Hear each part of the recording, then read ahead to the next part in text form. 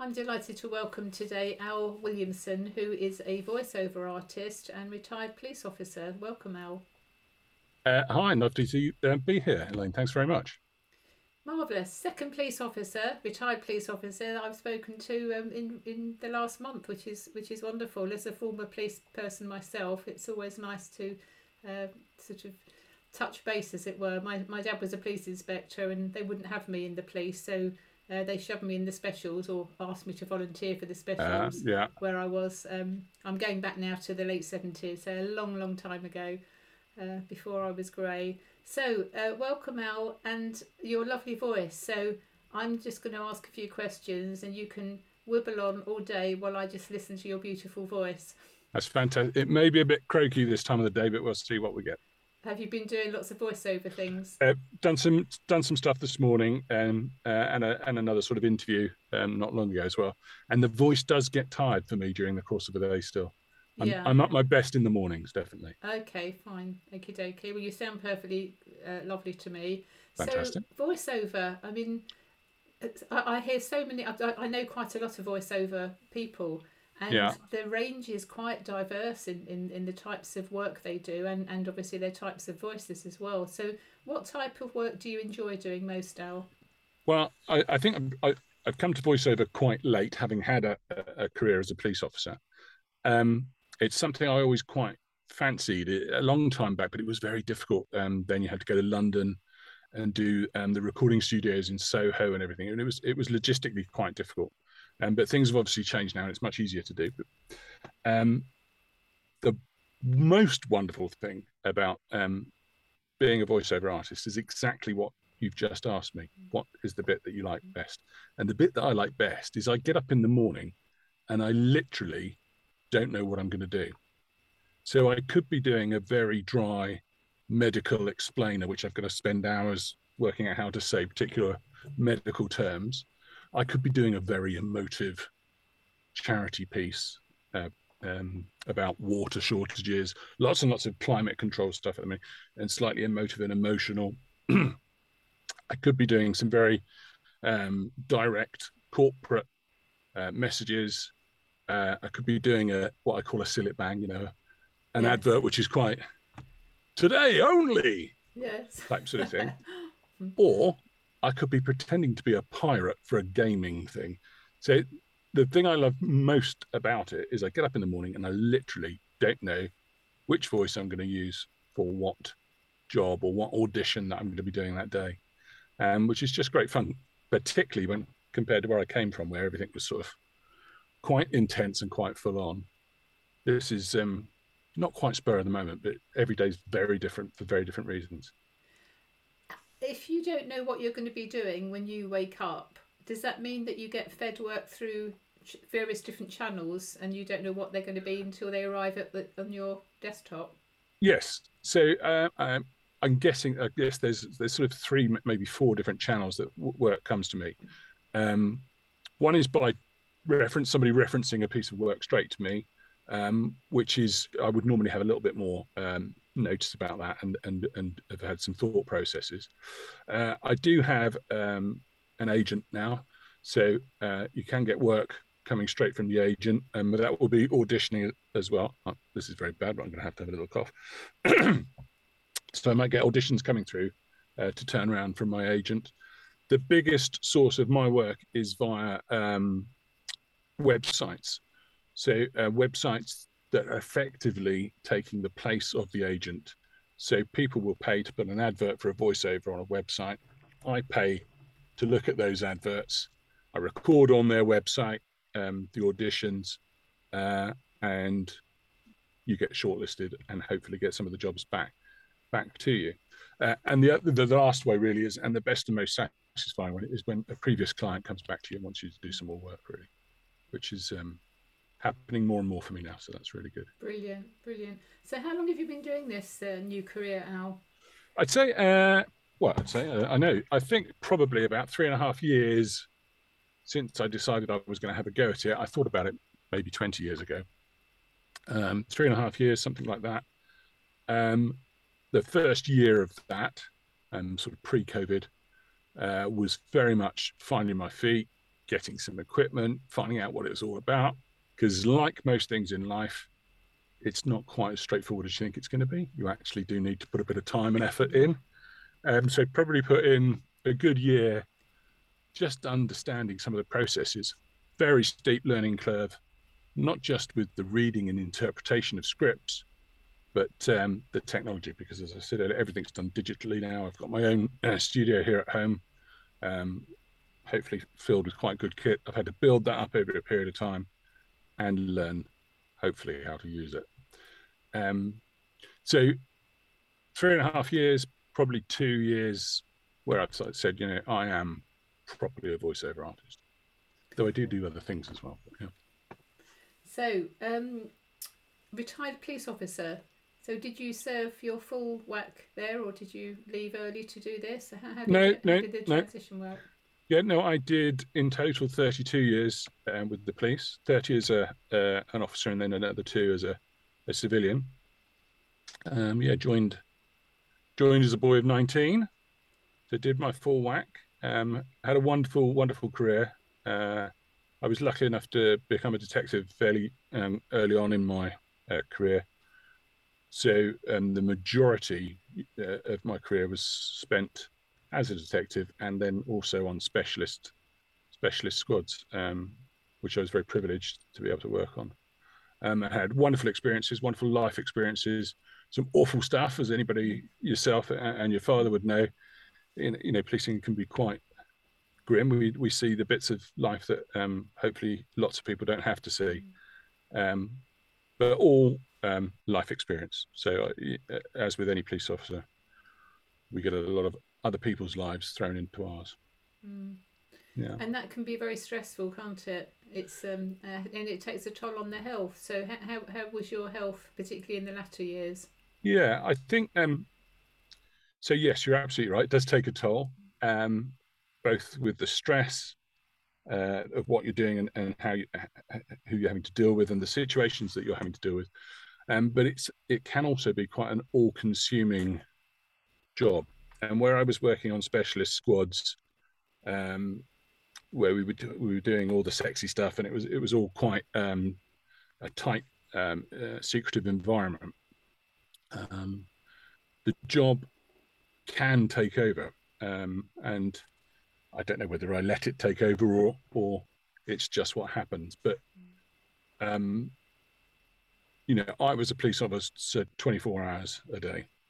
I was on call in my mind at least 24 hours a day, whether I was on holiday with my children,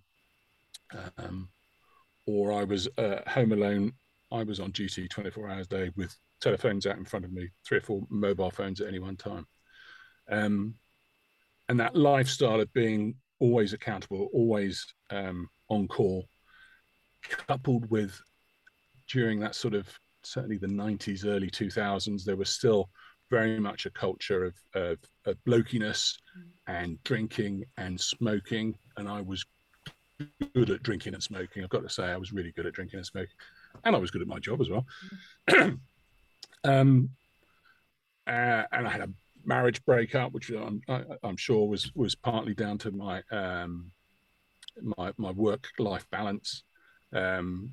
All those things start to build up, and my marriage breakup, probably I didn't realize at the time the effect that was having on me. I know I was quite aggressive, felt a bit humiliated, lots of jealousy, but was still a blokey bloke, and the way that police officers dealt with that sort of thing was to be blokey about it, and not explore your actual emotions. But ultimately, for whatever reason, in 2013, I had a heart attack, and subsequently had a cardiac arrest as well, so I had to be resuscitated. So I had the near-death experience type sort of thing, and that changed things quite dramatically for me, and it's probably why I've ended up doing something which I think is so remote now from the police, is that I didn't wake up after my heart attack and think, oh my goodness, how's work getting on? I thought, oh my God, where are my daughters? How am I going to tell them about this? So that was a very sobering experience for a number of reasons. and changed things for me hugely, both well, not both, but in my career, in my blokiness, and in my family life and everything. Yeah, so was quite poorly for quite a while afterwards. Actually, was off work, I think, for probably something like six months. Went back to work. Work were brilliant. The police were absolutely superb. I couldn't do the job I was doing before. I had to do something slightly different. But it was never the same for me again. It was never the same for me again. And I went from being probably quite an arrogant bloke who considered him to be expert in his field and was a bit of a someone, and who had the boss's ear and all the rest of it, to, in my mind, becoming poor old Al, bit of a grey man sat in the corner shuffling his papers about. And I've got to say, I think I struggled with it. I struggled with it for a couple of years.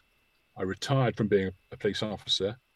They wanted me back as a civilian, and I got promoted as a civilian as well, working for the organisation, but never really enjoyed the work. Got increasingly frustrated, probably aggressive, to the point where I very, very quickly made the decision, without any plan at all, that's it, I've had enough.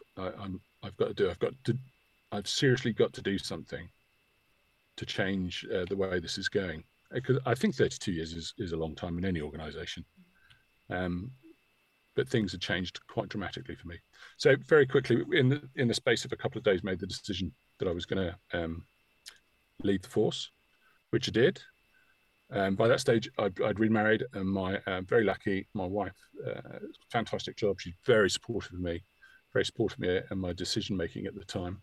I think she knew where I was heading if I hadn't done something, but left without a plan at all, which is an interesting place to be after 32 years of knowing you've got a job and this is this, and I'd never not been employed. I went straight from college into the police, never not been employed. So it was a strange period of time. So how you mentioned that your wife was really supportive, which is excellent, because we all need support, don't we, in life, no matter who we are, what we do, definitely, and so on and so forth. And so I'm presuming you stopped smoking and drinking to the extent that you were. Was that one of the wake up messages? I've got to watch my language and I talk about this. So I can tell you exactly when I had my last cigarette, which was 7:20 on the 4th of December 2013, during my heart attack. Wow. Just to see if it made me feel any better. Goodness. Turns out it didn't. And when I woke up the following morning, with the consultant nose to nose with me as I lay on the hospital bed, he did explain to me quite explicitly where that had all gone wrong. So haven't had a cigarette since. Still enjoy a drink, all the rest of it. Still eat far too much food, but go up and down my weight. But I try to be as healthy as possible. And my wife certainly encourages that and keeps an eye on me hugely on the health front. But a massive support to me mentally as well through this period of really, I went from, in my mind, being almost invincible, bulletproof. I was bulletproof Al. I'm a big, I'm 6'3", I'm a big guy, rugby playing, boxing, all that sort of thing, invincible, to being actually quite vulnerable. And it really had a bit of a long-term effect on me, one that I still think about and still affects me today, but I'm far better equipped now than I was 6-7 years ago to deal with it. I think, anyway. You've mentioned about the blokey bloke thing. Yes. I don't know, in today's society, I can't remember the last time I saw a blokey bloke. Things have gone a bit too far the other way for my liking. I think it's good to show vulnerability and so on and so forth, and that was never ever a thing. So yeah, I identify with the blokey bloke, but I don't identify with what we've currently got, which is too soft. I think really, it's all very We've well got being blokey bloke and vulnerable. wokey woke.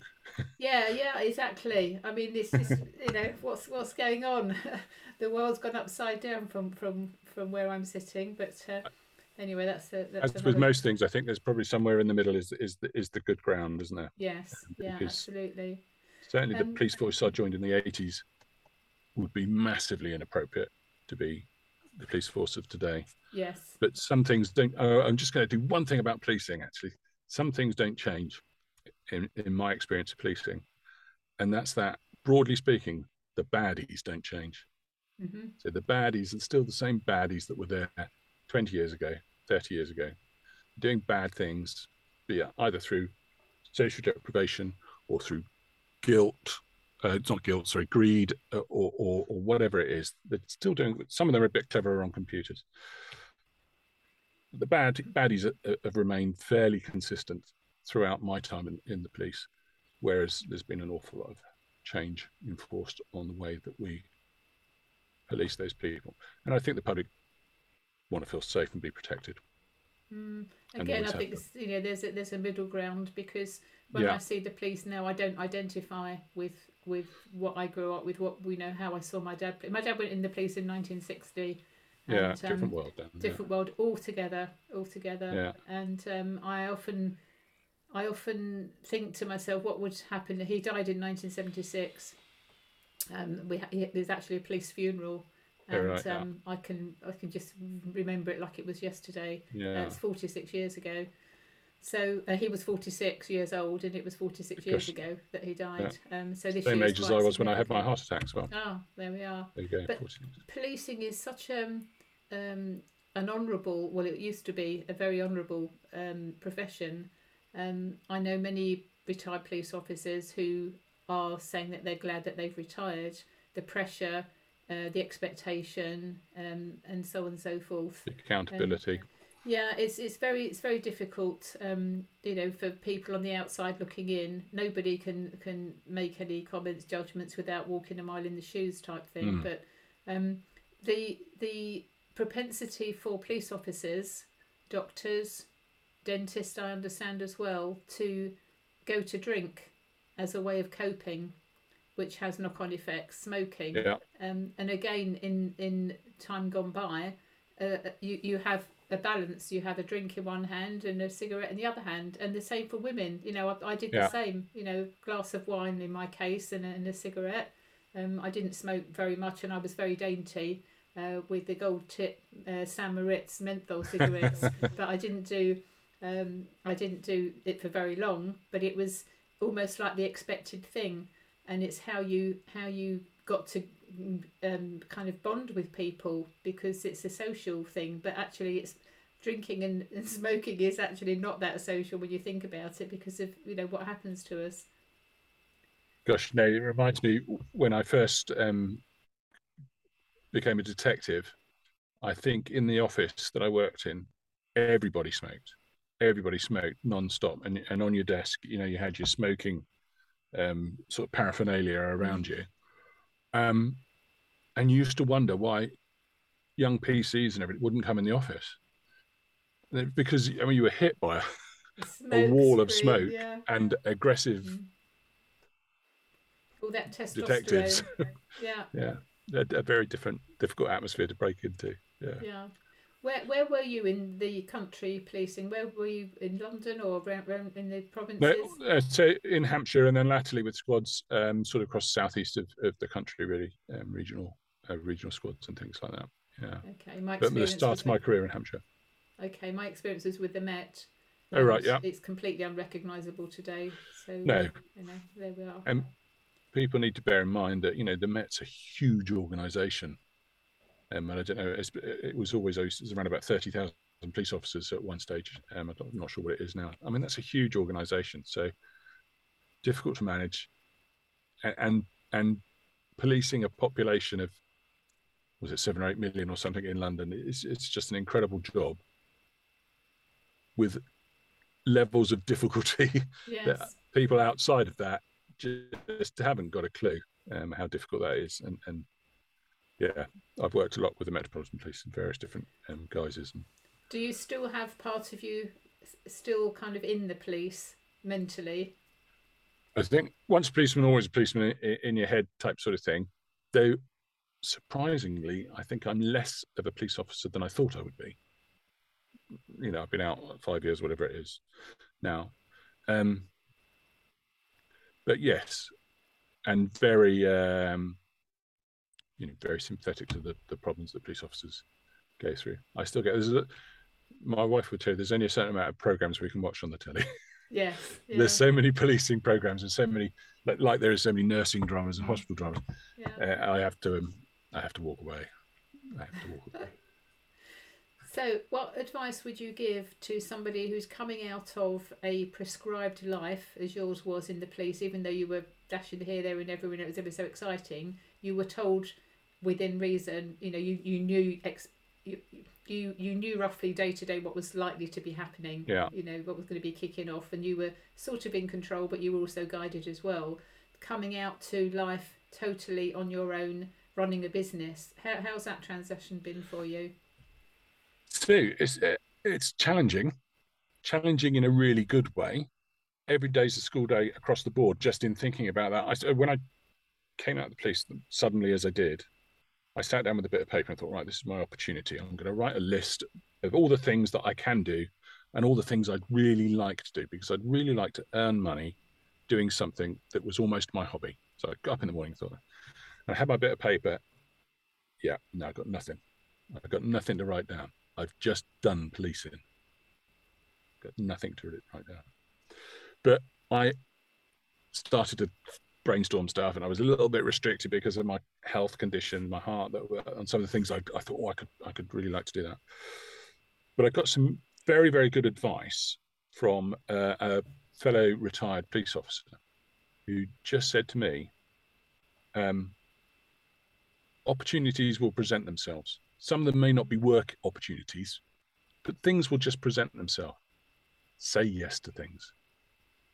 Just say yes to things.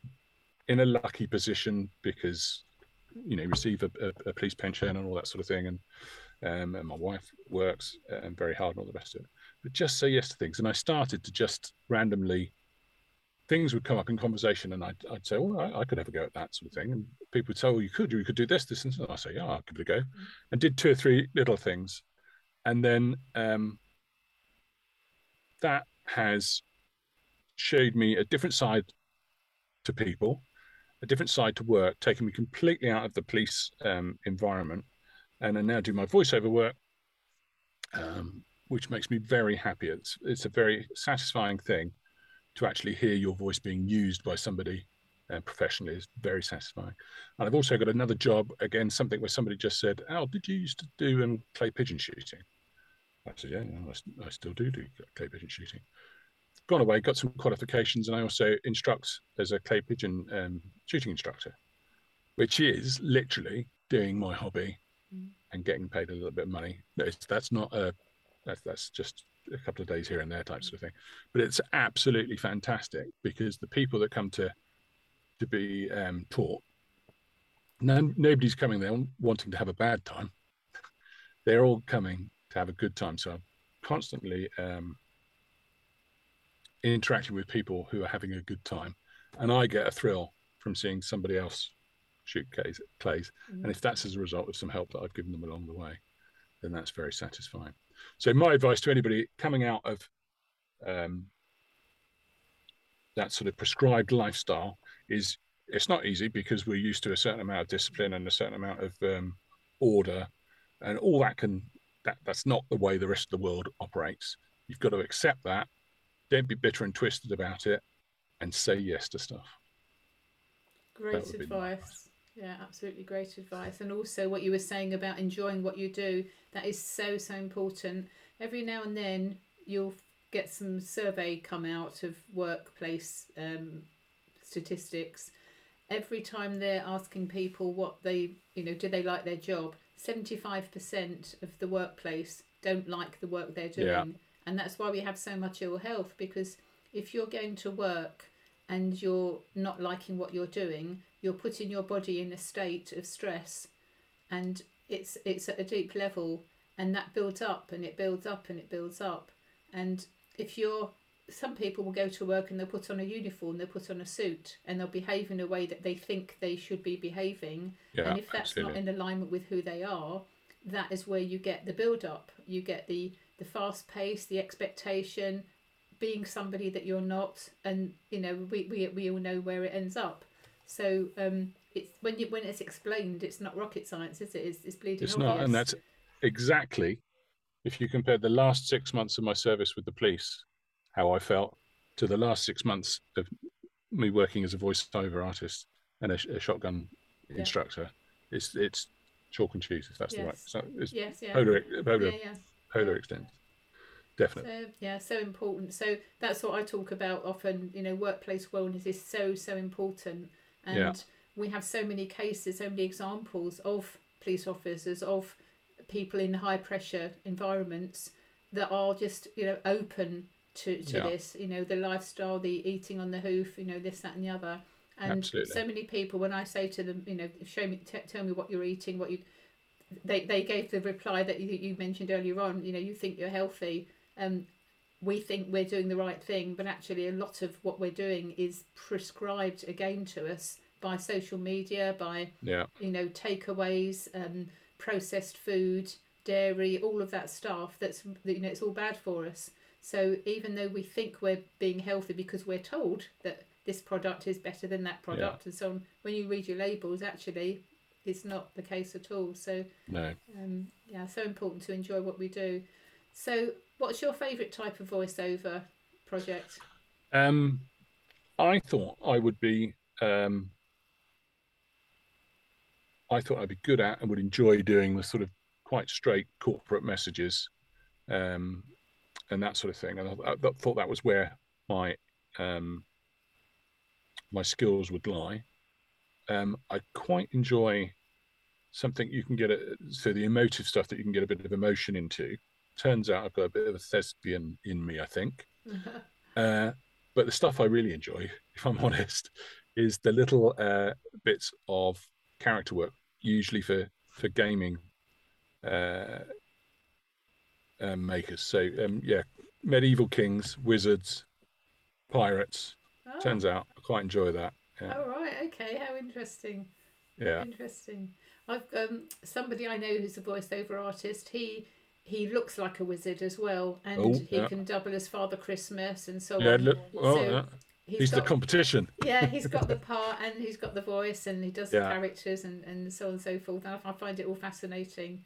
I love it. I really enjoy the character stuff. But how did you actually get to be a voiceover? You said yes to things, but where did the voiceover thing come in? So I thought about doing it, as I said, I think probably 15, 20 years ago, largely based on people used to say, oh, you've got a really nice voice on the telephone. Right, so that's people commenting on your voice. Yeah. Obviously, most of them slightly disappointed when they actually saw me in person. But so all for all the wrong reasons. I've got a nice voice. I'll probably be able to make loads and loads of money doing it. And it'll be really straightforward because all I've got to do is just say a few words. I had done a little bit of drama and stuff in my very early years. And I literally thought, when I had the time, I'd retired, I thought, I was working in schools and things at the time. I thought I'd dip my toe in and see what's happening with voiceover now, because things must have moved on, because it was going up to Soho every day to try and even get demos done was crazy back in those days. Very quickly found out that everybody was doing things remotely and thought, I'll give this a go. Started looking into it and thinking, actually this is slightly more complicated than I thought it was. There's also a wealth of stuff on the internet of different training schemes and advice, podcasts, and there's YouTube. There's loads and loads to look at. Signed up to do a course with a company that does do training, that quite well thought of.